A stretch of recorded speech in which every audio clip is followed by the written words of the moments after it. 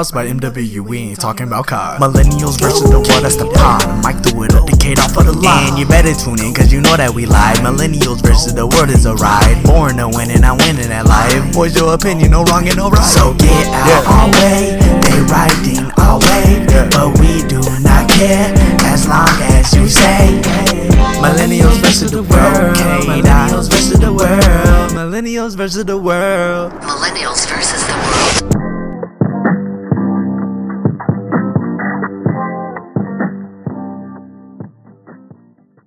No, it's crazy because it's like when you start to elevate, you make more money. It's like you spend more money. But I actually had the reverse effect.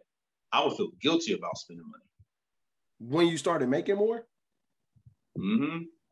Explain that. Because I told when I sold cars, I really started out making pretty good money, and then I reverted back to start over again. And I always would tell myself, if I ever were to make that type of money or make really good money again, that I would obviously value it a lot more. Mm-hmm. So whenever I would, I just was a bit real apprehensive to like buy myself some $100 shoes, which ain't jack. You know what I'm saying? I feel guilty for going to pay $200 on shoes. You feel me? Mm-hmm. But I think I more recently learned how to really enjoy it. Because I mean, what's the point of making money if you can't enjoy it, man? I believe in building generational wealth and taking care of your family long term. But I mean, I work hard so that I can enjoy it also. Do you think generational wealth is one generation's job? Can you really build generational wealth with just with just you? You probably can't. You can if you can. I do believe you can. I think it takes a long time, a lot of the right moves. But I think the way that I would want to build it, the way I see it, is I would want to create the template and get the information, and then disseminate that information so that it can continue. Because just in my experience, it's hard for people who haven't accumulated or earned money to respect it. So I feel like it's hard to keep wealth. And I think this was a big part of gentrification, right? Like the communities, the African-American people who own the homes in some of these communities weren't the people that bought them. Like they're the children of the people or the grandchildren of the people that bought them. So they're willing to sell them and they don't really see the value. And I think our generation now, we're coming back into it. And now we see the value in those things and we're willing to hold on to them and educate our children on how to retain it and why. It's crazy. I'm gonna skip back for a second. When we were just talking about the salary thing, he was like the reverse effect. This is what it made me realize, bro. Two things, and I really had to check myself on this. Okay. So so one of the biggest things for me was it actually. Okay, so the job I left.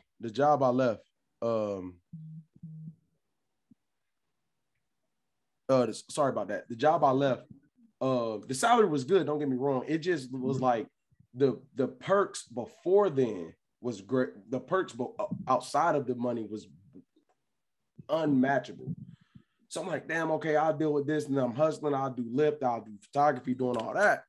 So then when I got this job and I got the salary where I'm really like comfortable, regular operations don't even got to be thought about, the bread and circulation, woo. Bro, it challenged how motivated I was to continue to do my other things.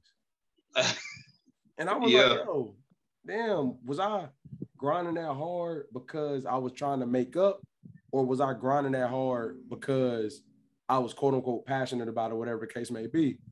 And then I think what it really taught me was my overall vision hasn't changed, but how clear it was I was so stressed out around money that I didn't even know I was stressed out until it wasn't a factor anymore. Yep. And let me explain what a factor means to me. We're not talking about necessities, taking care of your family or nothing like that. It's the thing, like I convinced myself, like we were just talking, that I don't need to buy shoes. Shoes aren't important no more. Clothes aren't important. I'm like, I don't need, like, now I'm straight. And then you come into this abundance of what you feel like you deserve. It's like, damn, I do want to buy a shirt or two every now and again. You go. You know what I'm saying? But we trick ourselves into believing certain things are important, but they really are. But we got to tell ourselves because of whatever we do or don't make. You know what I mean? And then let's be real, bro. How many years have you been undoing mistakes you've made financially since 1920? You feel me? Yep. You know, I've been learning the whole time, man. Like, I've been really blessed because I worked in the industries that are impactful in credit and money management, right? I worked in a car business and I learned the significance of credit and how to build credit. I was talking to a guy. I love telling the story. I remember I would see the difference in cultures, and I hate to generalize it like this, but that's just the truth. I'm just gonna keep it real. Mm-hmm. I saw the difference of how Black people bought cars, and I saw how white people bought cars, or middle class to upper middle class white people bought cars, and then lower class white people bought cars, and how the Asian community bought cars. Mm-hmm. And one day I was talking to a guy, and he was buying a car for his daughter. And they ran her credit, and she had like a really, really good credit score. And she was like 19. I'm like, man, what did you do? You know? And he gave me the jewel. He was like, hey, you know, I started working on it early. I got a there he is. He was like, yeah, I've got a what's up, y'all? What's going on, bro? We are in it, Jay. You can just join in as you see fit, bro. We are in it. Yes, sir. Yes, sir. All right, go ahead, brother. But yeah, he was like, hey, I got a credit card in her name, and I started building her credit at 15. I was like, oh, wow, okay, that's it. So I was like, dang, that's it. That's the key. You know what I mean? So I already know I had that jewel for my kids. I remember at the bank seeing people with money. And I would just ask people. Like, I remember meeting a guy that had business. I was like, what did you do? Like, how did you figure out how to get it started? He was like, you know, I just started with one. You know what I mean? And he's like, I met a mentor. I met a guy that did it. He told me where to go to get this and get that. I'm like, cool. You know what I'm saying? And then when I started working in mortgages, I don't know if I should say this, but you have to look at people's financial profiles in order to qualify them. Yeah, I mean, so, hey, look.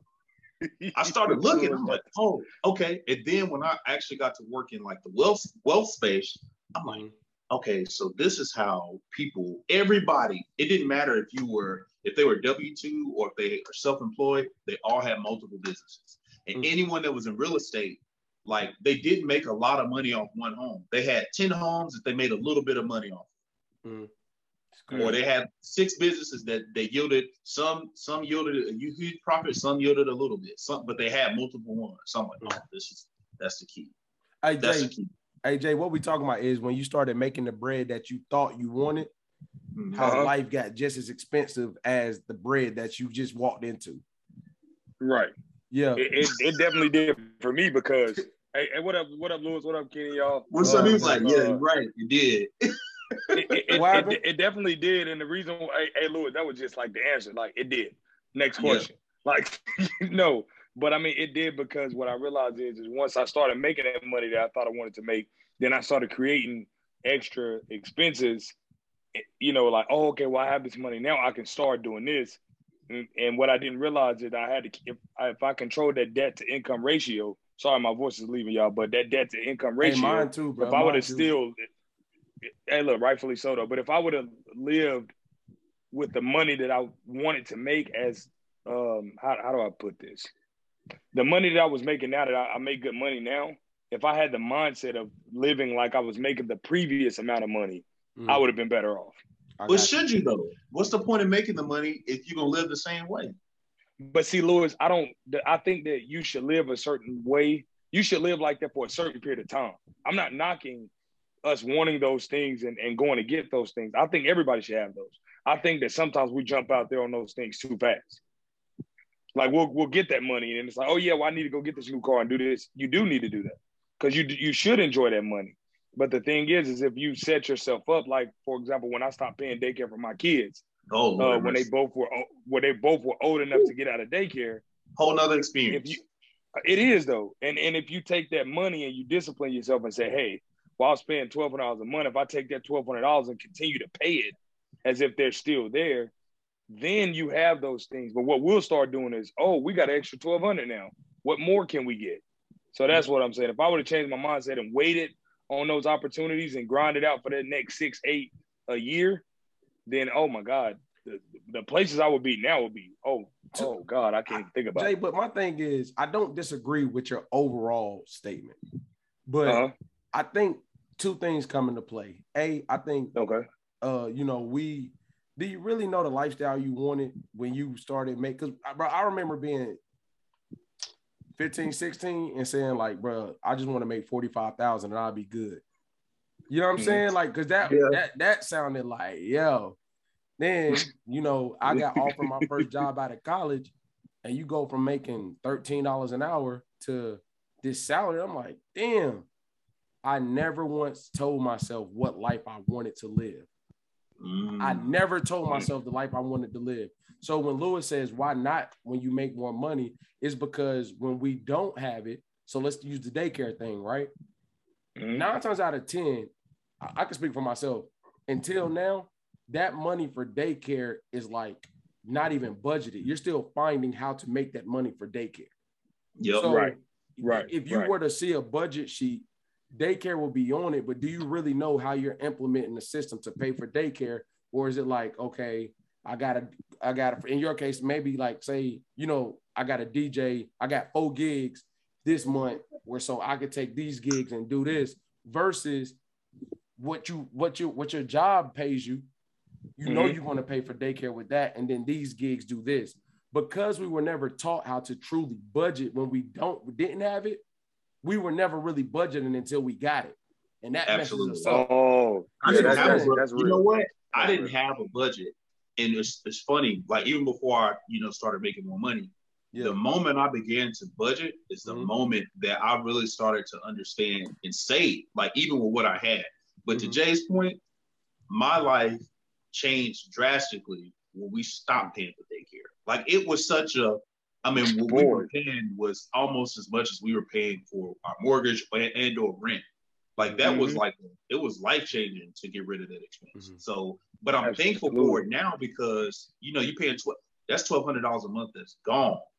You know what I'm saying? Yeah. Like, unless we try to send them to private school, which I'm not going to do. But hey, shout out to DJ Envy.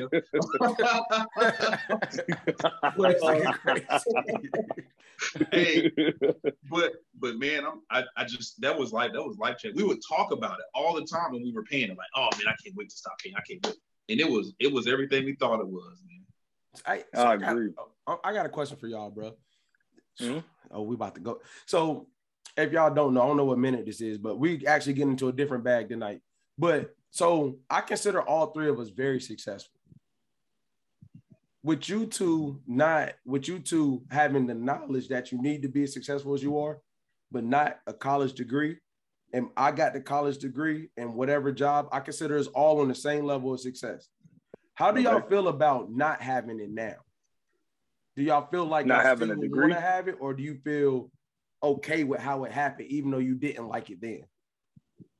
Not having what a degree? I don't even want to put it in there. I'm gonna say the real question was education versus learning.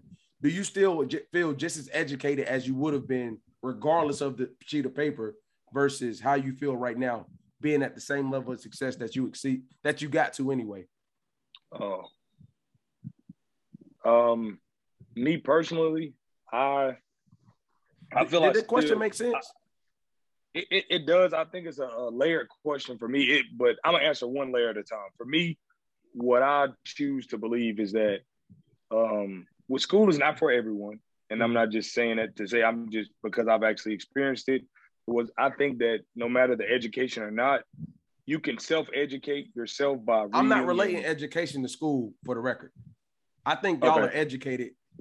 Right. That's what I was about to say. You can be educated without having school because you can self-educate yourself. Agreed. So I think it's more so for me and my path that I took in life. It was more important for me to learn a trade than it was for me to attain a degree. Because I've saw the people around me, my aunts and my cousins who have masters, PhDs, bachelors, and they are working below average jobs, to be, quite frank. And so me seeing that, and I said, okay, well, if they can do it, and it could have been their choice of degree because, or what you choose to major in, that's another thing. Because I think if you do something like finance, or if you do something that you can actually take in the different realms of the world, I think you'll be fine.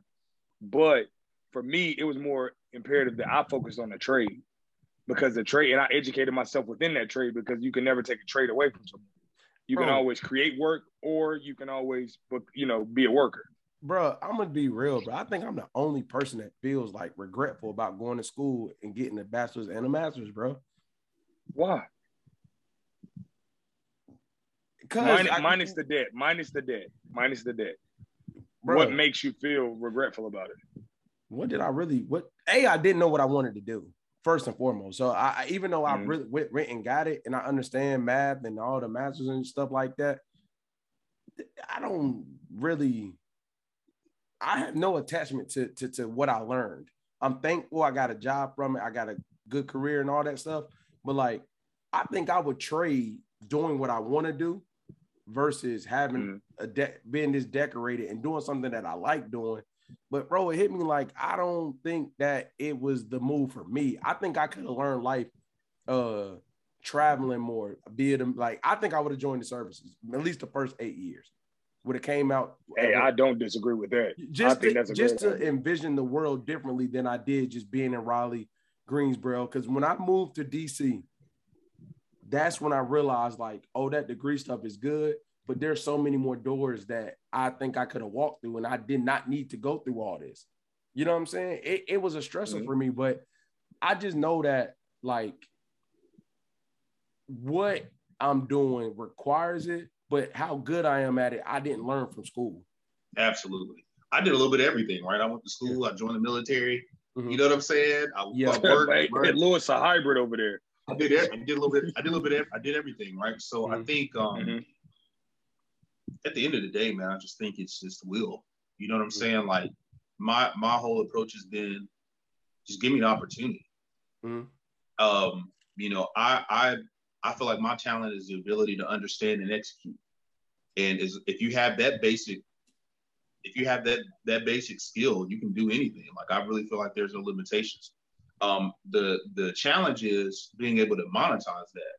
And you got to be willing to play the long game. Even if you go to school or join the military, the thing about the military is it caps you. You can only make a certain amount of money. Right? And then you have to wait on it. The thing about going into a particular skill, because I was going to school for engineering, I wanted to be an engineer, right? But even that required you to be a specialist, and probably would have had to move and go somewhere else, right? So I looked at it when I really started to look at it and decipher. I started to see, okay, what's the value? Even when I was selling cars at a young age and was making good money, the work-life balance wasn't there. So I had to really take a deep dive and say, hey, what career is going to give me the financial comfort and stability? What's going to give me the work-life balance? What is going to be something that I would define as noble, and I could be, because I think part of what you do, you have to feel proud. Like, hey, I work in the mortgage business, or like, I'm a mortgage banker or something like that. Right. I wanted to be, secure in what I did and confident in my profession. And I looked at what would give me that. That's why I went into the field of banking and finance, and it's giving me all those things. But in addition to that, it's also further educating me way more than what any school could have given me, for sure. Bro, that's respect. And the thing that really makes me mad is like, I didn't know that I didn't need it before it was too late. When I say don't need, I'm saying me specifically. You know what I'm saying? Like, what makes me good at this, what makes me good at my job is the same skill that no book has ever taught me. You know what I'm saying? But I think we all have to be real with ourselves and understand that it was the proximity, like you always talk about. Everybody that we grew up around, they were either pushing school or they were a lot, especially the generation before. Our parents were either pushing school heavy on us because a lot of them didn't go to college. So it was more so, I want you to be the first generation to do this. And I understood they had a mission. But what we never understood was what was our mission for our life. Because a lot of us actually, before I turned, I want to say 28, I was living life for everybody else. Honestly, sure.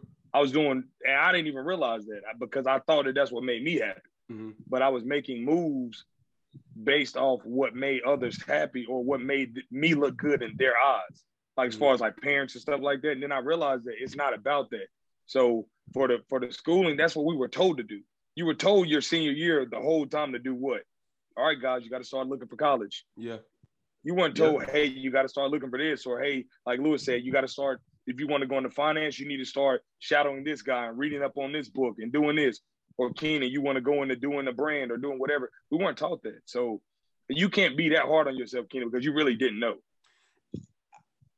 No, I did not. I think the environment you were in, I think that Jawan said something impactful. Like, you could say that being in DC, but could you say that being back home? Right. What you mean? Like how I feel about it now? Yeah. No, I don't. So that's actually like a great segue. So let me answer your question first. Okay. So no, I couldn't, Lewis. You know what I'm saying? But I also can't eliminate my experience of moving to why I think that way. You know what I'm saying? Because I think like back home to me, my attachment to North Carolina isn't there anymore. You understand what I'm saying? So I think my thought process now is like, I will move to Arizona. If the opportunity was right, I could move to Arizona now. What moving did for me is less about DC and more about isolation and understanding how to move by yourself with the need of no one. Besides, my wife, but I'm saying like outside of your home. Right. So like, I think the mentality behind the degree thing was that even what I have it in. So I don't regret. I regret what I have it in more than I regret having it. That's fair.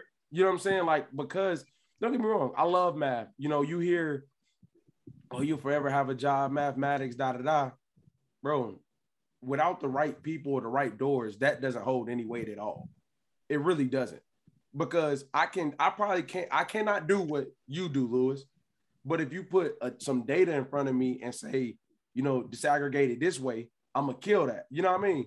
But your skill set with the numbers and everything else you do, my math don't translate, huh? I'm one of a kind. You can't compare yourself to me, but man, can't do that.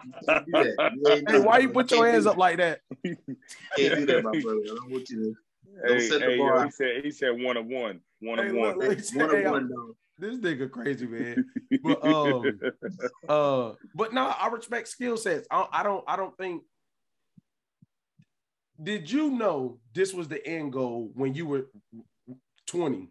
Did you like, what? I don't need college. I can do this, and I'm gonna end up here. Or was you just chasing the idea of what you thought you wanted? I know you ain't asking me that question. Yeah, I am.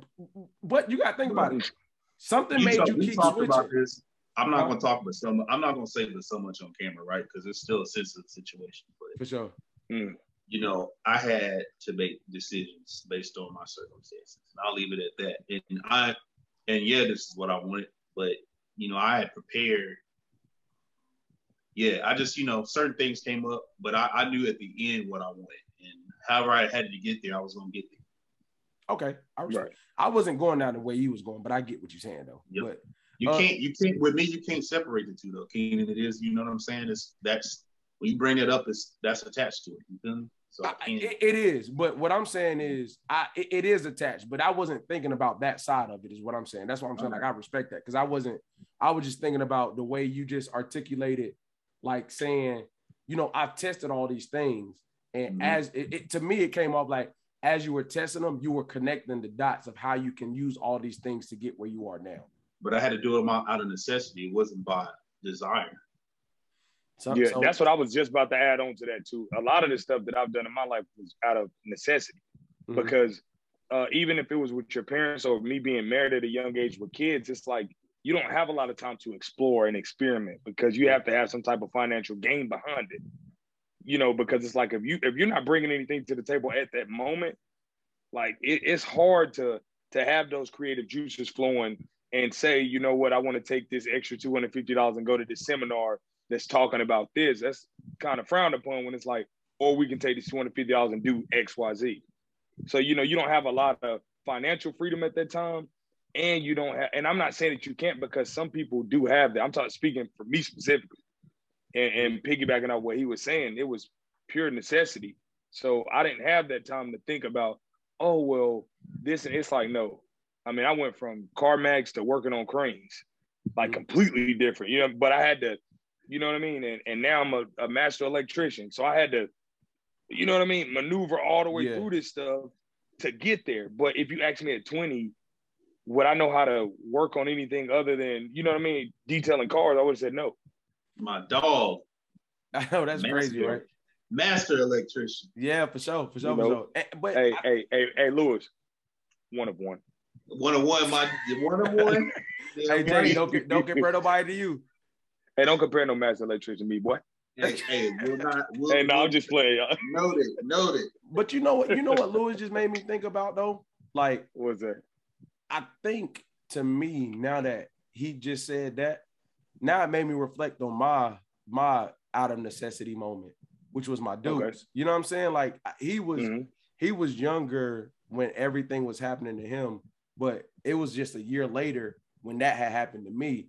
And I've never thought about how much I've done out of necessity. I still got to do it now. It's still, you never eliminate the necessity part once you're already in it. Once it becomes out of necessity, that hunger and all that for what you got to do never goes away. It may look different as things evolve, but it never goes away because now this necessity is here.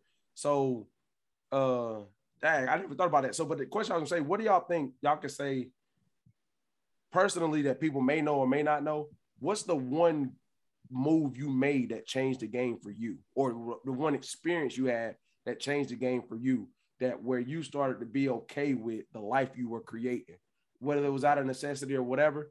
I would have to say, knowing y'all, the places you're at now has to have some type of satisfaction to it based off the needs of necessities. You understand what I'm saying?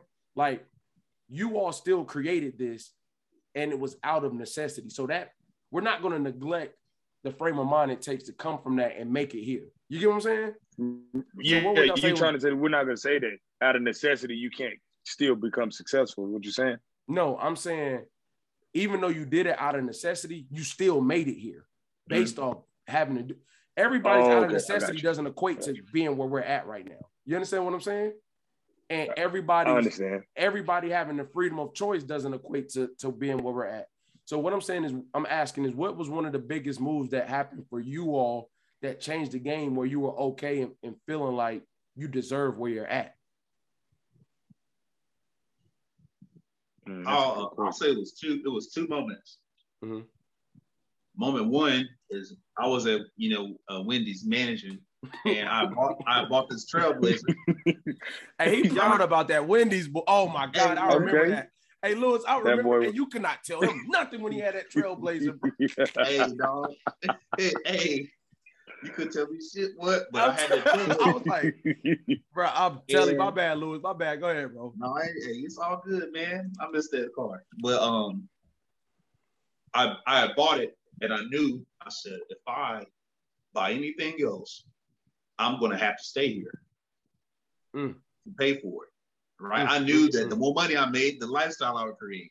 And I was young, bro. So I was like 19, bro. To think that way at 19 is crazy, right? But I knew it. Golly, that is crazy. I'm like, all right, I gotta pivot. So I went to CarMax and cool. And then the second moment was I was at CarMax and I was trying to get into a different role, and they had passed me over twice. Rejection is one of the best things that ever happened to you. Anybody watching this, do not get mad at rejection. Yes. It ain't for you, right? Just whatever ain't for you, ain't for you. Just trust me. So I left, and I remember interviewing. I'd already came back from the reserve. I was working 3 jobs. I was like, I got to figure this out, and I got a job offer at Rent-A-Center to be a manager, and I was like, man. Is this what I want? And the guy was talking, he was like, hey, it was a regional manager. No disrespect to him. I could tell he worked his way up. He's like, yeah, I make $70,000 a year. And he was like proud of that. And I'm like, no, that ain't what I want. I'm like, hey, it's cool. You know, I'm respect you, brother. You know what I'm saying? I'm like, and I went into the store, and it was like in the hood, in the Rent-A-Center is in a nice area. So I'm like, bro, you better than this, man. Lewis, you know who you are, bro. Like you can do all those things, man. They know you can do that, man. You greater than that. And I started selling cars. And at that moment, I was like, I struggled a little bit, and then I figured it out. And I saw people that I thought were really good at what they did. But then I came and got an understanding of what they were doing, and I executed. And I eventually became just as good, if not better than them when I wanted to be. Mm-hmm. And I was like, I can really do anything I want. And that opened my mind. When I truly believed and understood that I could truly do whatever I wanted to. That's my problem. Yeah, I had no limitations. It was a wrap. I think that's my problem, Jay. I was telling you that this weekend. My problem is it ain't nothing I don't believe I can do. So nothing, bro. But I don't think that's a problem though, because I think I mean I can speak for all. I think all of us think that way. I know I do. It's not anything out here that I cannot do. Yeah. I don't think the frame of mind is the issue. I think applying it in a realm where you're being intentional with your efforts becomes the issue, because you can get distracted by multiple things because you can read information, process, and like, damn, I could do that. But you gotta learn how to like process information. So this is my path. I'm going right here. I'm reading stuff that's over here, but I had to learn how to read this stuff, whether it be finance, whether it be psychology books to learn how to interview good, whether it be speech books, whatever the case may be. Instead of pivoting, I had to learn how to take this information and apply it here. Yeah. Like I read this book called Contagious, How Things Catch On. That's strictly about sales, right? Okay. Anybody that know me, I can talk, but I'm not a salesperson at all. Because once I start feeling like you don't want to talk to me, I ain't gonna get past that barrier. I'm all right, bro. Like you got it. Like, cool. Like I wouldn't even be comfortable walking up to somebody in a showroom and be like, hey, how you doing? Just because I'll be feeling uncomfortable when people do it to me. But I'm being real though. But that's your own conviction. Huh? But I'm gonna tell you, I learned more in the car business than I did anywhere. Oh, yeah. Tell me go ahead, I'm sorry. Because of the psychology of it. Mm-hmm. It's really about people. They're not buying the car, they're buying the car from you. And once I started to understand the psychology of people, that's when I really understood the power. It wasn't even the fact that you felt uncomfortable, right? It would be the fact that you told me you didn't come in to buy a car, and then I see you drive off in your old car here and you driving off in a new one. That showed me the power of conviction. And that is real. The power of conviction is very, very real. When you look at pastors and when you look at successful people that you follow, people that write books, all that is conviction. And I understood the power that you have in the power that's in conviction, your ability to convince people to believe what you believe, or to guide them down a pathway that you created that they didn't even know.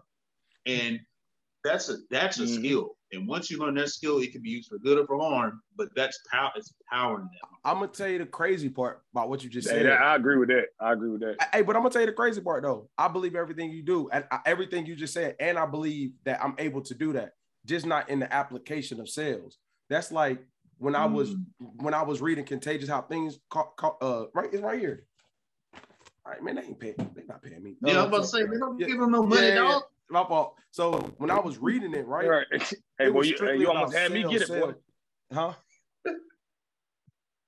What'd you say, Jay? I said you almost made me buy it. Go ahead, put the book up again. I know. Put the book up again. Almost bought it. Put the book up again. Hey, but the thing is, it's crazy because it was crazy because I was reading that. Okay, the first book that changed the game for me was 7 Habits of Highly Effective People. Mm-hmm. Bro, that joint was crazy. So then I read Contagious, How Things Catch On, right? And to Lewis's point, I learned everything he just said, but I apply it to this world. I don't apply it to a sales world. Anything that I do, I understand psychology. I understand how to make people feel. My profession is literally standing in front of 30 minds every day. And how can I stimulate every one of these minds and manage all these different attitudes without anybody feeling any different? So then what I started doing was taking that application and applying it here. How could I maneuver an entire event when you got introverts that don't want to be here? You got the cousin that came just because she asked. You got the turn up crew over here. How can I walk through here and apply everything I said, but I don't need to sell you something that you can walk away with? I need to change your mind about how you feel. The same thing he said. How can you show somebody what you're trying to do to them without letting them know that that's what's happening? You understand what I'm saying? Right. Yeah, you're talking about something tangible. You're selling an experience, though. For sure. You're selling the experience. Hands down. And I think that was challenging. I'm sorry, Jay, I know you hadn't talked much, but when I switched into No. Y'all go ahead. I'm good. I'll try. When I switched into the banking world, it was harder because I could. It's easy for me to build value in the car because I can show you what a car does instantly. When I started going into the mortgage world, it was hard because then I had to make you believe, and I had to create the imagination and then create the sense of urgency and know when to sell to you. And you know what I'm saying? So I did it. And Lewis, how do you determine that being in that field? Because I know that's tough for you, like when you're dealing with maybe family members, friends, or even close people that you know, and you're looking at all these portfolios, and maybe it's somebody that may come in there that's a bit timid or fearful because their credit's not that good or something like that. How do you overcome that and build that conviction to where you say, you know what, I can put you in this situation, but you ultimately have the power to, what makes you determine if you want to put them in that position or not? Right. I'm not in sales anymore, but when I was in those situations, I had to, my goal was always to get you one step further than what you wanted, because that's a win for me. You know what I'm saying? If somebody didn't want to, we're not gonna buy a car today, or we don't want to take a test drive. My goal was to get you in the test drive, and then I would try to sell you. But if I didn't sell you, in my mind, I still won, right? I'm like, okay, I still got you further than you wanted to be. Now, if somebody but if you're asking me, how did I deal with people who had issues? What are you asking me? I think my question was like, what determine? Go ahead, Kenny. No, I think what Jay is saying is like, if somebody came in, and correct me, obviously, Jay, if somebody came in that wasn't ready, how do you determine if you're willing to put them in a position that they're not even ready to be in yet? Oh, that's exactly what I was asking. All right, so I ain't gonna lie, brother.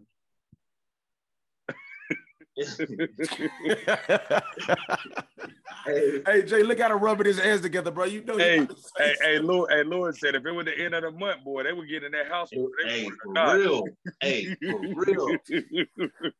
Because at the end, you're an adult at the end of the day, player. But I will say, your integrity is challenged often. Ooh. And that's where the people skills come into play. Right, because I told people like, hey, I don't, maybe this ain't the right time, and they may disagree. Right, money is such an emotional thing. Like people feel differently about it, and I think I would, if it was somebody that couldn't buy, then I would give them the advice on how to buy or what they maybe should do in the future. If it was someone that could buy, my goal was always try to sell them a car. Because here's the deal, I didn't ask you to come to the dealership; you showed up. Yeah. That's true. So I don't go to a barbershop to watch people get haircuts to observe. Hey, you take action. Hey, you come in to I'm gonna help you take action. I'm gonna help you. Hey, look. So when they take action, they just thinking about buying the car, right? Yeah, I'm gonna help them think about it. Let me help you think about it. As he fading them real quick, like so if you look to your left. Lewis over there chopping them up, boy. I think my managers. Hold on, I will say this. My managers convinced they use their power of conviction on us. Yeah, and that's what really got me. So they was like, people come to buy cars. They didn't come up here for no other reason to buy a car. If you believe that, you will not sell them. So I had to. Their conviction convinced me, and that's what I thought. Yeah, it was that simple. So I mean, I'm gonna say that, and this is gonna sound so bad, unpopular, but it's the truth. I think like I'm reading. Let me stop saying all these books. I'm reading a book on body language and human psychology, right? Mm-hmm. So what I'm realizing is there is every day, and out of 10 interactions, I would say there's probably 7 manipulative interactions and 3 genuine ones in every one. So what we're really talking about is the power of persuasion and manipulation. I think the intent of the manipulation gets misconstrued. I don't think people understand that you can manipulate someone and it not be a negative thing. Absolutely. But a lot of times you hear say again? That's parenting. And marriage. Every day. And marriage. And marriage. Yeah. And it's hey, it definitely marriage. I don't never try to manipulate her or none of that stuff y'all was talking about. Oh, it's funny that you think I'm talking about you. That hit dog always gonna holler, ain't it, Bo? No, it's funny that you think I'm talking about us doing the manipulating. Oh, hey, props. Huh? You right? Yeah, because to put some validity behind what I'm saying, You cannot, and don't answer this question, y'all. This earth. Hey, what earth we on? We done with 99. Hey, Lewis on tonight, bro. It's crazy. Keita Lewis said it's Earth 1, boy. Go ahead. Nah, yeah, it's bro. Earth 1. I don't know what Earth you're talking about. I don't want no planet separating me from my wife. All right, bro. Okay, bro. All I'm saying is the art of this dude. Hey, he manipulating us with these answers, bro. She was just in here. If you couldn't guess that. Yeah, I know. Boy. I know, but I'm gonna blame you for. Never mind. Anyway, that's why I'm downstairs with the door shut. So anything she sees, you have to go to hour whatever and see it. Ain't no shit to see it in real time. I'm gonna bank. I'm gonna bank on her not watching the episode. Nah, bro, nah. But it is. Hey, but the thing I'm saying is in any great successful relationship. Let's talk about professional wise, marriage wise. That's the same way. You've never told a family member what they needed to hear to get them to their end goal versus what you know you should have said. Have y'all? I'm asking. Have I ever told a family member what they needed to hear? What you know they need to hear, or you didn't do something because you know it would turn them away from the goal of the conversation or the goal of the action? So I've done it a couple of times, but I've told a lot of family members and people, I try to be straightforward and let them know what they need to hear. No. Try to be very straightforward. I can see that. Hey, Jay. Hey, shut up. Hey, Jay, you proving my point. What I'm saying is what they need to hear is not always what you want to say to them. But what I'm saying is in that moment, most of the time is really what I be wanting to say to them. I mean, I'm just keeping it a band. Like, if we're gonna give it a stat, we're gonna give it a stat. Hey, can I build on that question though? Absolutely. Come on, bro. That's why we're here. Man, is it always my place to tell people what they need to hear? No, but you can't put yourself in. No, I had to learn that. No, it's not. No, I will say this: don't put yourself in a leadership position and think you're not gonna have constituents. But the problem is that majority of us didn't put ourselves in that leadership position. Others put us there. And the bigger issue is that once you get in, and when I say leadership, I mean just even of your home, of your community, anything, right? Mm-hmm. So the same way you saying others put you there, it's almost like the sales thing. You walk in this place to do one thing, right? Right. Leaders have to do one thing. Lead. You're going to have to do it. You're either going to do it by not being funny, by people observing you, and then you're going to have the people that really bang with you that you have to talk to, that they're going to call you an ass. Because the one thing we got to stop doing is black males, bro, is downplaying what we do bring because we don't want to do it. Everything worth having comes with a great responsibility. There's no way around that at all. But a lot of times, required. Yes, sir. Like, so we can't keep saying like, is it my responsibility? You know what? No, it's not. But you're gonna do it whether it is or not anyway. Right. But I say that because like I struggle with like, I'm sorry if you watch this, oh well. All right, so my brother and I, we had to adjust our relationship because I would comment on some of his situations, right? Mm-hmm. And I realized he was like, yo, I just need you to be supportive, man. I don't need you to try to tell me what to do. For sure. And I had to respect that. I'm like, you know what, bro? You're right. I love you. I realized I got to let you I can't let him, but you have to make your decisions in whatever capacity you need me to operate in. Mm-hmm. That's what I'm going to do because I love you. That's good. But, you know, there may be time, and he does the same for me because he, you know, like commenting on my situations. I'm like, hey, man, mind your damn business. Okay, I got this over here. You know what I'm saying? So, funny, man.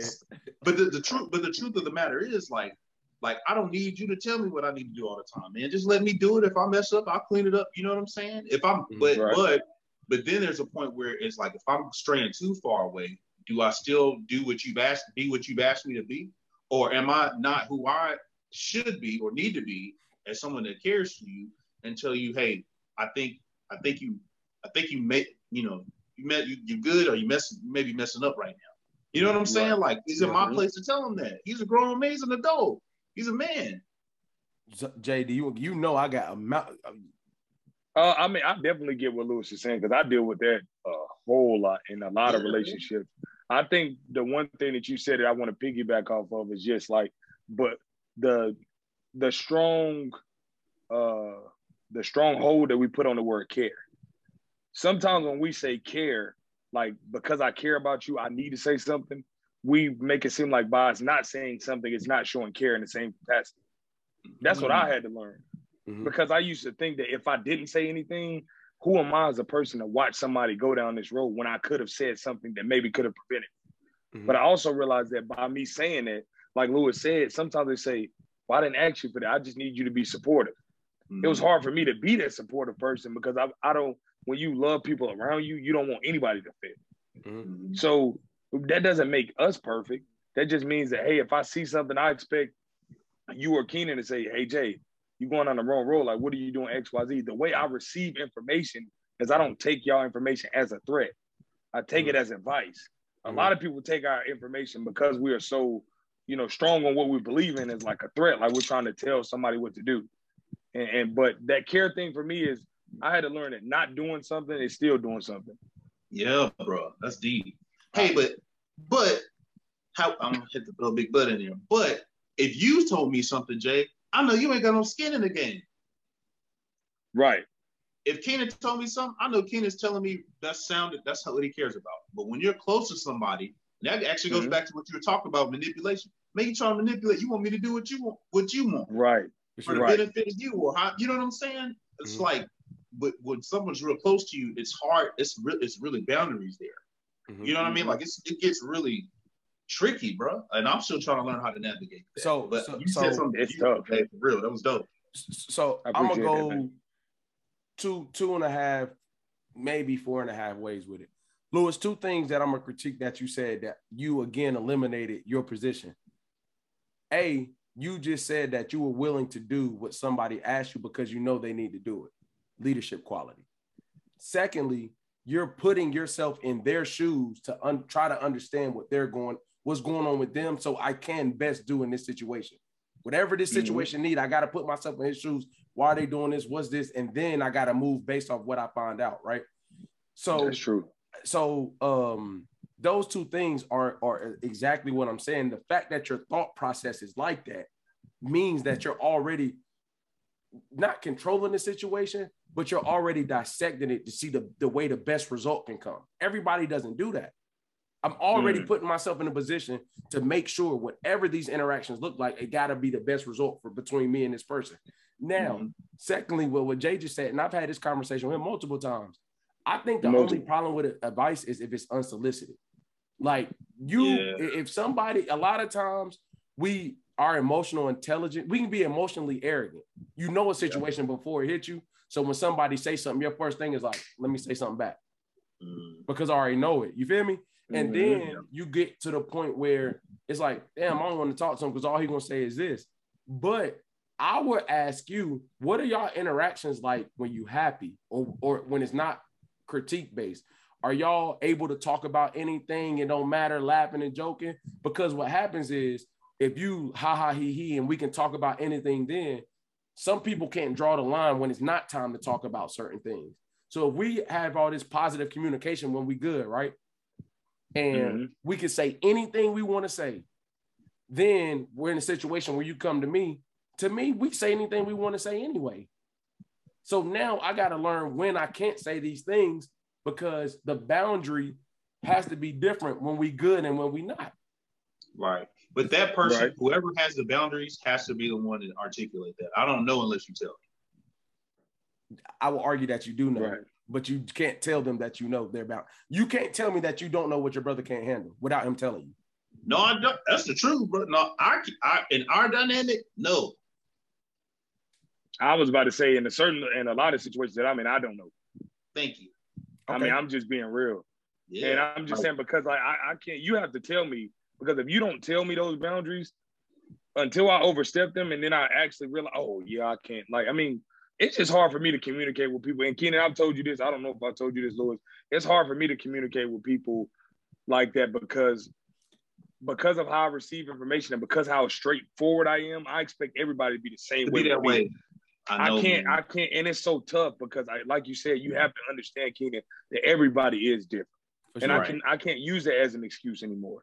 For sure. I have to understand, like, okay, this is how they receive stuff. Because I'm thinking in my head, like, bro, we all grown. Like, just keep it funky with me. Tell me what it is directly. Okay, you had a problem with this. Okay, no problem. This is what I have a problem with. Yeah, like, don't tell me 4 different things and then it's like, yeah, well, I kind of had a problem. Because now I'm getting pissed. And I think that's my problem, too. It's based off what Keenan said. Hey, ain't nothing wrong with you, Jay. Hell yeah, no. it is, bro. Yo, Lewis is on one tonight, boy. He is on one tonight. Hey, boy, look, he said, ain't nothing wrong with you. Hey, you right, bro. 1 of 1, bro. You were so right, bro. Like, but Keenan, you made a good point to when you were saying as far as like, not the you said you was talking about the Lewis situation where he brought something up. Damn, I just lost it. I'll come back to it. I got you. What I would say is I think that I would have to say this, and y'all gonna have to correct me. I just envision when I say like y'all don't know what somebody when y'all was like I would argue that y'all do know what somebody needs, is that based on the experiences that went left or right, you're able to come to a conclusion that will be close enough to the truth. You understand what I'm saying? Like in me and my older brother's relationship, I learned what's off limits by how many times we've talked about certain things and the result has been the same every time. I learned like, okay, that's a no-go. So then when I stopped doing it, I reevaluate the result of this. This happened. I stopped it. Now it's like this. Okay, boom. He told me nothing about a boundary. Right. That's because you cared. Huh? You said because you cared, but I do. But it's not wrong with that. But that's no, it's not wrong with that. I just didn't care. My brother didn't care either. We was just like, all right, let's keep it a result. Do y'all care now or y'all don't care still? We care enough to establish. We learned how to establish boundaries because we were so, and we, being twins, we close. We just, that was my closest person to me ever. You know what I'm saying? And like all through life, and we told each other everything. But then when he got married, it changed. And then when I got married, it changed. And then I started to build my own family. I'm like, all right, I'm a man, bro. You can't come at me like that in front of my wife and then my son. You know what I'm saying? You can't talk. You can't just talk crazy like you did when we were kids. You feel me? And I couldn't just talk crazy about him and his man. I couldn't do that. You know what I mean? And we had to learn how to respect each other as men because we never saw each other as men. He just saw me as Lewis, and I just saw him as my brother. But I had to learn how to respect him as a man. That's very, very good, Lewis. I want to ask you a question on that, Keenan. You could chime in as well too. Do you think that parents have that same dynamic with their kids? They can't see their kids outside of being kids. So when it's time for you to be an adult and you're making adult decisions, they still like, no, you're my son. Like you're still such and such. I never had a doting parent, so I can't speak to that experience, to be honest. Okay. I think it's all about. I think it's yes and no.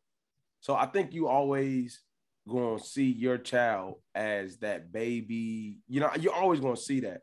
But I think one of the most important things I learned about parenting from the kid side. The parent is typically an adult, and the relationship has to evolve. It has to be child to parent. It has to be a child to parent, adult to parent. Then eventually it has to become adult to adult. So the boundaries that you're setting as it's evolving, I think when people hold you in certain capacities based off the history, y'all won't even have an issue of them because they're going to see you that way, but the relationship has evolved so much where you're able to say certain things to them because you've been there. You know what I'm saying? So I think that changed the game for me because some of the people that can see me like that, honestly, bro, aren't my that I see like that aren't my biological parents. You know what I'm saying? Certain people that can say things to me that I'm like, oh, okay, bet I wouldn't say. And y'all know how I am about being told stuff. So, very defined. Don't listen to nobody, bro. I'm not gonna lie. I had to own that joint. What's up? Oh no, was that you done? I mean, yeah, I'm straight, bro. Yeah. All right, and my wife ain't in here, bro, but I'm just gonna keep it all the way real. Right. I'm stubborn. You can't say Irv 98? Okay, go ahead. Irv 99, whatever. I'm stubborn, dog. Like I do, I really don't like to listen to people at all. For sure. But man, it's something about my wife, dog. If she tell me something, bro, Like I'll listen to her. You know what I'm saying? Like Mm-hmm. I'd be like, you know, I don't care what it is. Like I could be so gung ho on something, and my wife could tell me something, and I'm like, you're right. You know what I'm saying? And I don't know what it is. Is that manipulation? What is that, Kenan? It's not manipulation. It's No, that you manipulation. value her. You value her decision very highly. Yeah, bro. You know, that's what it is. I think Brittany the same way. I'm not gonna lie. Brittany is one of those people, but we were talking about parent, but like she's definitely one of those people. I listen to y'all too, for real. I just don't think Cap. that. Say again. Cap. No, I do, but I think the dynamic from my wife talk. I think every time I say something to y'all, I anticipate y'all trying to sharpen me as iron. I know I'm going to the iron sharpens iron zone tank. I know that. I think with my wife is more like the reason why I listen to her. I don't, God forbid, Earth 98. Say tomorrow the papers were filed and we weren't together, right? In the span in which I've been with her, I don't believe I can experience life the same way. I can experience life with anybody else and be this locked in because of the way our lives happen together from 19 all the way to 31. Right. So now I know a person that knows every integral part of me, not because I told her, because she experienced it with me. So now this person can say certain things to me that I'm like, damn, she knows everything I've been through. She knows everything I've came from, everything I've tried to get through. So when she says something, it's coming from a place of like, I know you. You know what I'm saying? I know Kenan, the kid. When the the kid is talking, I know how to talk to him. When Kenan, you know what I'm saying? When they're grieving Kenan over your mother, I know how to talk to him. My wife literally changed how we did holidays because she know how I feel about my mom not being here for him. So she was able to literally change the way we do holidays just so I don't feel indifferent about them. You know what I'm saying? You understand what I'm saying? Yeah, that's good, man. Hey, that's super dope, man. And back to our question earlier, my wife's a big part of this. That success thing you was talking about, for sure. That's a big part of that's one of those decisions. It's her. Hands down. Hey, look, my wife is a huge part of mine. I mean, since I'm talking about in the trenches, boy. When they say who you start with, well, we were emphasizing on that starving part, boy. We got it together. You know what I'm talking about? So, Jay, you crazy, bro. That one right there, man. I owe my wife everything, man. She was in the trenches with me, man, for sure. Bro. That was a great decision. That was one of the best decisions I made in my life. For real, bro. I agree. I ain't gonna say nothing crazy. Why don't they listen to us? I don't lie. I'm not Louis, saying that. Hey, Louis, because it's complete. Hey, Louis, it's complete opposite of what we said before that. Cause they don't value what we say. Yo, I'm not answering that, Jay. That's for you. Hey, bro, I know. Why they don't listen to us like that, man? I can't imagine my wife saying what I just said. Yeah, man. Hey, so if a ratio confiding in each other, bro, just tell me. Just say question. I gotta ask this question too. If I'm being real. Because we don't value the same things, not the person, we don't value the same things, period. Like the things your wife probably values, you probably hold on ground zero. So when you talk about it, why would she listen to you when you don't even care about those things? That's true. And she know you don't like them. That's true. But women learn they dues emotionally first. So she learns to know everything you care about manipulation and talks about those things. Because because she knows what you like, and whether she cares or not, their emotional intelligence started when their period started when they were younger. Forgive my language, but like what I'm saying is they emotional intelligence has been ahead of ours. So when they can identify what makes you go, because that's an emotion, they know how to, whether they care or not, they know how to make you feel like they care about it because they're telling you about it. Us, no. We never name something your wife care about that you don't, that you try your best to act like you care when you talk to her. Man, I don't know. Yeah, that's a good one, man. Name something, Jay. I'm asking the question. I can't name it. Name something, yeah. That's a good one, bro. Hey, what thing she care about? Man, I just told y'all 2 weeks ago. I just asked her how she like to have sex. Hey, Louis, and you I'm proving behind, the point. I got 10 years, yo. I'm behind, player. And you proving the point that what she cared about was so low on your list, it took you 10 years to ask.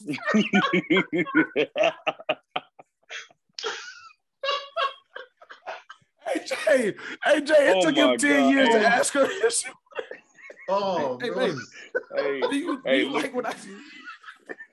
Oh, that's bad, bro. Y'all make me feel bad, man. Hey, year 10. So really, that swirl move I was doing, you tell me you really don't like that? That wasn't it?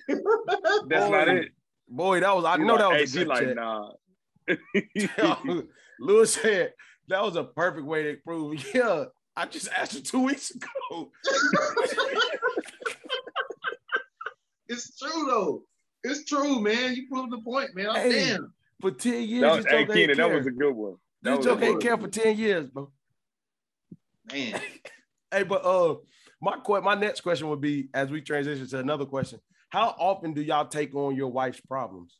Not literally, but like, if you know they're going through something, how often do you feel responsible to help them, guide them, or which ones you know they can handle on their own where you're not as needed? How often do you take on their problems? Issues could be anything. It don't got to be crazy, but just how often do you feel responsible as that being your wife to take on their issues? Or do you remove yourself, allow her to ask you when she needs you, so on and so forth? For me, it used to be about 95% of the time that I would actually take on the load. Mm-hmm. Because I felt like that's what you do as a man to head it out. Like, you're supposed to relieve your wife of that stress. Mm-hmm. What I realized in doing that is it caused me more stress. Mm-hmm. Because if the solutions that I was coming up with, like you said, Keenan, if they're not based upon her vision, she's not going to value that. So it's like in that situation, if it's like, oh, this is what's happening, I'm like, okay, cool, no problem. Let's do X, Y, Z. She didn't want to do X, Y, Z, you know? So it's like, now I'm sitting here stressing more like, okay, let me regroup and think about this and think about that. So what I started doing now is what you said. Your second point was, I'll just kind of support my wife from afar on a as needed basis, but I'll give her, you know, the wisdom as she needs it, bro. Mm-hmm. I mean, because I can no longer put that stress on. I was stressing myself out trying to fix a situation that technically in my mind already fixed. Yeah. Like, why are we still talking about this? It's already done. She just won't do it. Nope. Because she don't listen. Like, that's it. She won't listen. All right. All right, bro. Okay. I ain't say that. So that's what, my wife listen, bro. Listen, no, she don't. Trust me. Hey, Jay, any wife that listens to their husband is no longer a wife. Trust me. Hey, bro. I'm gonna have to agree with Jay. Like, I'm like, man, why don't you just do this? Let's see, it'll solve your problems. Like, just do that. And like, she would never do it. Never. Hey, Lewis, I'm talking about boy. Never did that. Never. And I'm like, you're just not doing it because I said it. That's why, right? But I have asked because I'm straightforward. Like Jay, my brother Jay. Boy, he's smart. Hey, boy. I knew I like you. I'm telling you, boy. He ain't too straightforward if it took 10 years. Y'all gonna stop judging me, man. And that was 10 years, 100,000. I would love to know what happened to make him like, you know what? I'm gonna ask this today, bro. No, but it was rooted it was initiated through selfishness. Remember that. I was about to ask her. And I was like, wait, so, but I had to, I had to tell my wife, I had to tell my wife, like, hey, this is how I communicate. I don't know.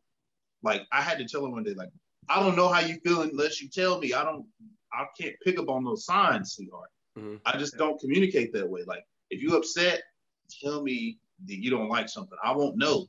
You know what I'm saying? Mm-hmm. So when things would come up and she'd be stressed, I'm saying, hey, what is it? I started asking, hey, what can I do? Instead of me just assuming or giving an answer, I just started asking, hey, is there anything I can do to help you right now? You know what I mean? Like, and then go from there. So that's what I had to start doing and allowing her to tell me what type of support she needed during those times. There you go. Bro, it's a really, really layered answer, bro. I'm the opposite of what Lewis just said. Mm. I can see, I know how she's feeling without her saying anything. Mm. You remember Saturday? When you are big on that, Keenan. Huh? You are big on that. Yeah, so like, but I think what I learned is back to your point from last week and your point today. I have learned that me telling her or saying how she feels doesn't matter if I don't need her to validate something I already know. Mm-hmm. A lot of times, if you know somebody pissed off, you just want to hear them say, man, I'm pissed off because da da da. But like, that's me, boy. If you mad, that's me. And I know something happened that has you pissed off, or I know you're sad because of something happened. See, me, I don't need you to tell me you're sad. Now, what I need to do is remove myself and allow the space for you to come to me whenever you are ready. Hey, look, I know everything look rough. I know this is exactly what. So your wife comes to you when she's ready? Absolutely. She doesn't expect you to do anything. It's a conversation. Like, for instance, for me. She doesn't assume that you're going to do it. She doesn't expect for you to do it. She says, hey, Keenan, I'm sad. Let's talk. No, it's more like art of manipulation. So it's more like I know her day has been rough. I know something crazy happened, right?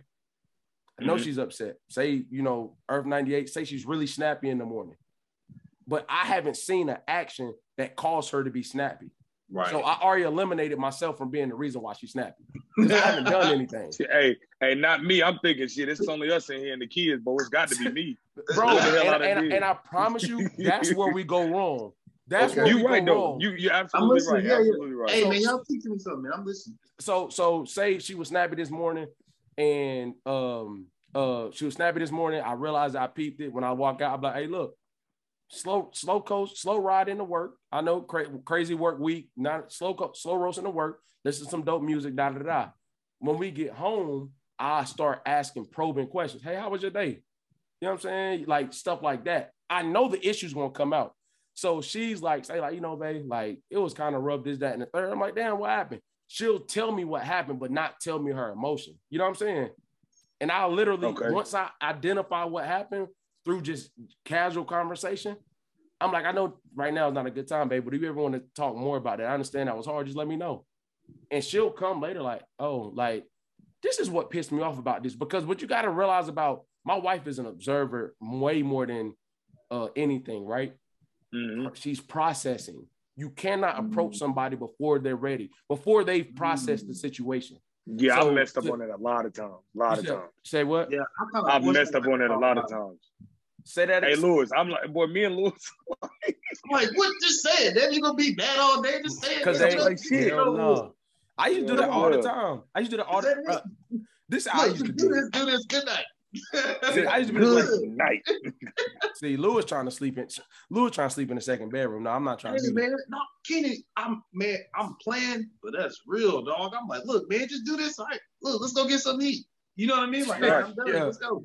You know what I mean? I just can't. I hate. Maybe it's my own guilt because I feel like I can't fix it, and I get upset when I see my wife in this state because I love to see her happy.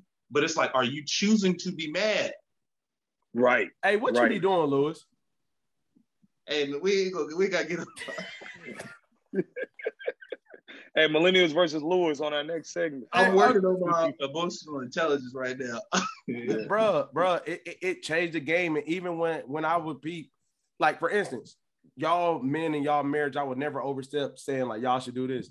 But I used to fight with Jay, like, man, learn how to be quiet sometimes. Boy. You don't have to say everything you're thinking. Like, boy. And this dude will like Jay want to hear you say it. In any case, I'm like, bro, like, why? What is that going to change? Like, what is that going to change? The way that I can approach it now. You know what I'm saying? Like, that's what it's going to change. So like, I'm going to ask you this. How many you times? Mad? What you mad? You mad? What you mad about? See? Right. Nope. You mad about that? What? Nope. Or you got to go the other way. If you know they mad, you got to say like, yo, well, I know I haven't done anything, so I'm going to remove again. But Keenan, I ain't going to lie to you. You can say that, and I'm getting there, boy. I be thinking like, shit, boy, I must have done something. What I did? But you got to think about it. If you done something, you say, I know I ain't done anything, whatever you did do is going to come right after that. Yes, you did. That's why I say, if I have that's done, good then. Yeah, I've never tried it. That is good. Yeah, because I know emotions. Hey, I know it was me, baby. Right. I know that you've been happy with me for 10 years. Hey, but what I'm telling you is, Hey, Y'all acting up, man. Hey, then my wife gonna be like, nope. My wife, bro, I'm telling you, bro. That Hey, joint does that work changed though, man? Does that work? Because I do feel like I got to pry stuff out my wife, but it's my own fault because I'm letting loose tonight. I have to pry stuff out of my wife because it's my own fault on how I react to it. I don't allow her to feel justified in her emotions. That's true. Okay, so That's you very making true. a hard ass bed to sleep in first and foremost. I am. And secondly, what I would say, and again, me and Jay probably been on this rant for like maybe 4 to 5 months. What emotional environment do you set for these conversations? A bad one, boy. I don't know. I ain't gonna lie to you. Yes, you do. Lewis, me knowing you right now, the fact that you will walk into a room like that with your arms folded about to talk about something, it's already dead right there. And I know you walk in a room folded like that with your arms. Hey, like, I'm telling you. My problem is I approach everything the same. Yeah, Clear, that's what. Yeah, clear, direct. That's it. I don't have it in between, bro. I don't have it in between. When is y'all's weekly like talk time? Like we talk about just Friday. When is y'all Friday weekly? I'm gonna say weekly. It could be daily, but life happens, so you can't do that. Friday or Saturday night. Every now and then, we had the place where we are now. We'll either go outside, we'll drink wine or smoke a cigar, and we'll talk, or we'll be watching something and we'll talk. That's when we have our time. Okay. So I'm gonna explain something that I think really changed the game for me, and I shared this with Jay before too. Talk about hard situations when the vibe is positive. Stop thinking the rough things got to be talked about when it's rough. So a lot of times you go through something and you didn't like the way it happened, right? Mm-hmm. And 2 weeks later, you just didn't like it, but you all really didn't resolve the issue. So the next time y'all on Friday, good vibes, you're like, baby, you know what? Like, I really do feel like this. The last couple of weeks when we got into this, I was like, what did I do to take you there? And because the vibe is not combative, the answer to what you did is going to come out. And then it's your job to know, like, okay, I'm not doing that anymore. You know what I'm saying? Well, but I guess my problem in that situation is sometimes when the vibe is going so good and you bring up stuff like that, it's like, well, damn, like it starts to put you in that headspace of when it happened 2 weeks ago. So, you know what I mean? So it's like, I'm essentially killing the vibe right now. Like, okay, so I got hot again, bro. I can't say nothing about the way you control your emotions at the moment, but what I can say is, as dudes you gotta eliminate the combative part of the conversation. For instance, why is it combative? Why are you assuming that it's combative by me being honest, open about Jay and I are people who can actually articulate how they feel in the moment. I could say something today, mean it 30 days from now, and say exactly what I said and why I said it. Okay, because this is what I would say, and think me crazy when I say this, and I mean it. Okay. I will argue that I'm more direct than both of y'all. I just don't relate directness to words. Y'all are saying I got to tell somebody. No, I can show you exactly what I need you to do I can show you, I can send it to you, I can tell you. Whatever way you need to flip this patty, I can do it. Because there's never been a relationship, whether it's working, whatever, that somebody didn't know how I feel, but it's not always based in a conversation. The same way that you can, I'm not going to use that example. The same way you can go and tell somebody how you love, like, yo, man, when we shot that joint last night, that vibe from minute 8 to 11, bro, I love when that happened. I'm just collecting that data like, okay, these are the great environments that help people feel looser. You understand what I'm saying? Yeah. Like, so for me, and I'm not saying that y'all are not direct, but what I'm saying is, bro, I went through a span where I told everything on my mind. And then I stopped telling myself that I can't process. The same, like, damn, bro, like, no, he got to hear me, bro. No.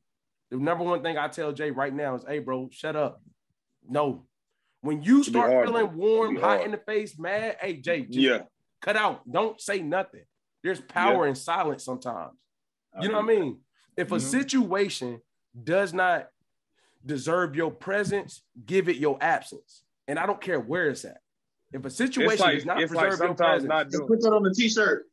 Hey, but no, I'm serious though, and I learned the hard way.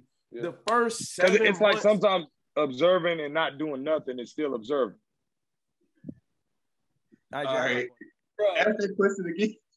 I said, so I asked this nigga, have you ever asked your wife what to do when she's upset? I said yes, and then I said I can't remember what that was.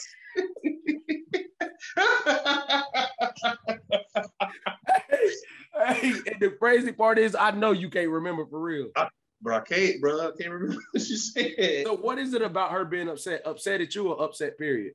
Because my wife has a great spirit, man, like a regal presence. Like I love that about her. So when I see her upset, I know I don't know. I just don't like seeing her upset. Like it's just not who I see. I know she's allowed to be human and has to go through those emotions just like everyone else. But I just care about her so much that I don't like seeing her like that at all. So where do you think your lack of emotional observation comes from?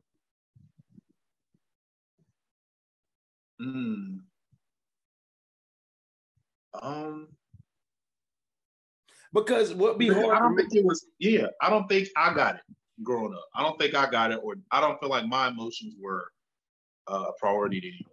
How I felt about anything was a priority. My physical condition and well-being was a priority. I do feel like that, but my emotional state, I don't think that was ever a priority to anyone. So I never prioritized that for myself, and it's hard for me to prioritize that for other people. I'm gonna ask a question. You don't have to answer. Go ahead. This will be reckless. Do you trust your wife's decision making? That's a fuck no. Hold on, Keenan. Because I had kids with her. No. We're not going that deep. I'm saying when you say, why don't you just do this, right? Remember you said like when she get upset, like why don't you do this, right? You feel like the information you just gave her will yield the quickest result, correct? The best result in my mind. Okay. Do you think that you get so frustrated about it because you feel like if you left it alone, she wouldn't make that same decision? Yeah. So I will argue that your anxiousness and frustration come from you not feeling like the decision that's going to be made is going to yield the best result. Yep. And I had to learn that it ain't about the best result. It's about the result she wants, because it ain't always the best result. You know what I'm saying? Yeah. My wife told me straight up, when I'm upset, I don't want to talk. I told her, my response was absolute respect. But at the beginning of our marriage, she used to always say, I don't want to talk. Because I processed quicker, especially with I was an emotional teen, man, be crying over crazy, you know what I'm saying? Whatever. Yeah. So when she told me I don't want to talk, I used to press out, let's talk now. That's me, yep. That's what I mean. But I'm going to tell you where the game changed. She will always say, I don't want to talk. And then when I brought it back up, she would say, why are we even on that? Right. It's like, okay. How are we going to get past that? So the thing is, I made a deal. If I give you space to talk, you got to guarantee me that you'll bring it back up. Yeah. My wife, I don't know if she'll agree to that. I gotta give her more respect, because I feel like I think I've observed her first, and my wife is non-confrontational. So anything that will breed confrontation, she just flat out avoids. Okay. And I'm like, hey, baby, conflict breeds understanding if done the right way. So, you got to figure out how to embrace it, because I embrace conflict. Yeah, see, this nigga need to be a security guard. Hey, man, I embrace conflict because I know how to make conflict work for me. I know how to get something out of it. Yeah, that's why I embrace it, because I learn every time I get into conflict. Yeah, but is that the most effective way? Is that the best? To me, the question is that the best environment for everybody to learn? Nope. See, that's the problem. You learn how to function, whether you want to believe it or not in your household. No, you tell your brother to hit on something. Go ahead. Emotionally and mentally, you learn how to function and dysfunction so much that you know how to get something out of dysfunction. Function, absolutely. So when the environment is not So if you make the environment more, you want your Lewis, I'm gonna say this, I ain't never said it to you before. It just hit me just now. You probably come to the conversation with that aggression and that frustration because you're creating the conflict that you know how to get through. Right. So what I'm saying to you is you got to learn that, like, oh God, no, I'm not gonna compare it to poverty, but you got to learn that. No, because it's not. I'm not saying poverty for you. What I'm saying is that's like a kid that's experiencing poverty right now, right? Yep. You have to accept two things: A, you want them to make it out, but B, that may be their life experience for their whole entire life. Yep. Okay, so what I'm saying to you is, in that same note, what you've learned to get, how you've learned to get things out of conflicts is the environment that you have created when it comes to conversation. Yep. Because I know how to get something from conflict, I don't care what I say, because most people ain't like that. I'm not scared to say whatever I mean, because most people are going to do what? Get in their feelings, and the conflicts come. So you either going to learn two things: how somebody handles being told the truth, or somebody that fires back that's willing to get in the ring with you. Mm-hmm. But that's not an environment where a solution-oriented conversation is going to happen. Yeah. Because I can't see you as somebody that can process everything else. See, your job, there's no dysfunction. Mm-mm. Exactly. Because you've removed your personal view on how to learn when you step into that role. Mm-hmm. Why not apply that to your wife is what I'm asking. I do sometimes. Not all the time. So how scenario, typically how would y'all conflict, how would you resolve conflict? Give me with your brother, with your wife, and then with a friend. All right, well, my brother. I'll ask you how you do that. No, with my brother, we normally, like if we're around each other too long, something's gonna come up. He gonna cross the line, or I'm gonna cross the line. Mm-hmm. And what happens is we probably cross the line earlier in the day, and then when somebody crosses the line later on, the other one just goes to the extreme. Yeah. Then we go back and forth, and mm-hmm. then after it's done, we say, "Hey man, you hurt my feelings when you said this." "Oh man, my bad, bro. I love you, man." "Oh yeah, you hurt my feelings when you said this." "Oh man, I didn't know that, bro. I love you." "All right, let's not do that again." Okay. And then that's how that's resolved. Okay. With my wife, it's like, "Hey, what's up?" And like, "Nothing." This is my real reaction. "Oh, okay, it's something." Just say what it is. I'm asking you. All right. Well, this, and that. "Well, why do you feel that way?" "Because that wasn't my intention." "Well, so and so. You know me. You know how I feel. Like, you don't know. I mean, if I felt this, it's normally half the time it's misunderstanding. And then I have to remind my wife, if I felt this way, I would tell you. And I don't feel this way.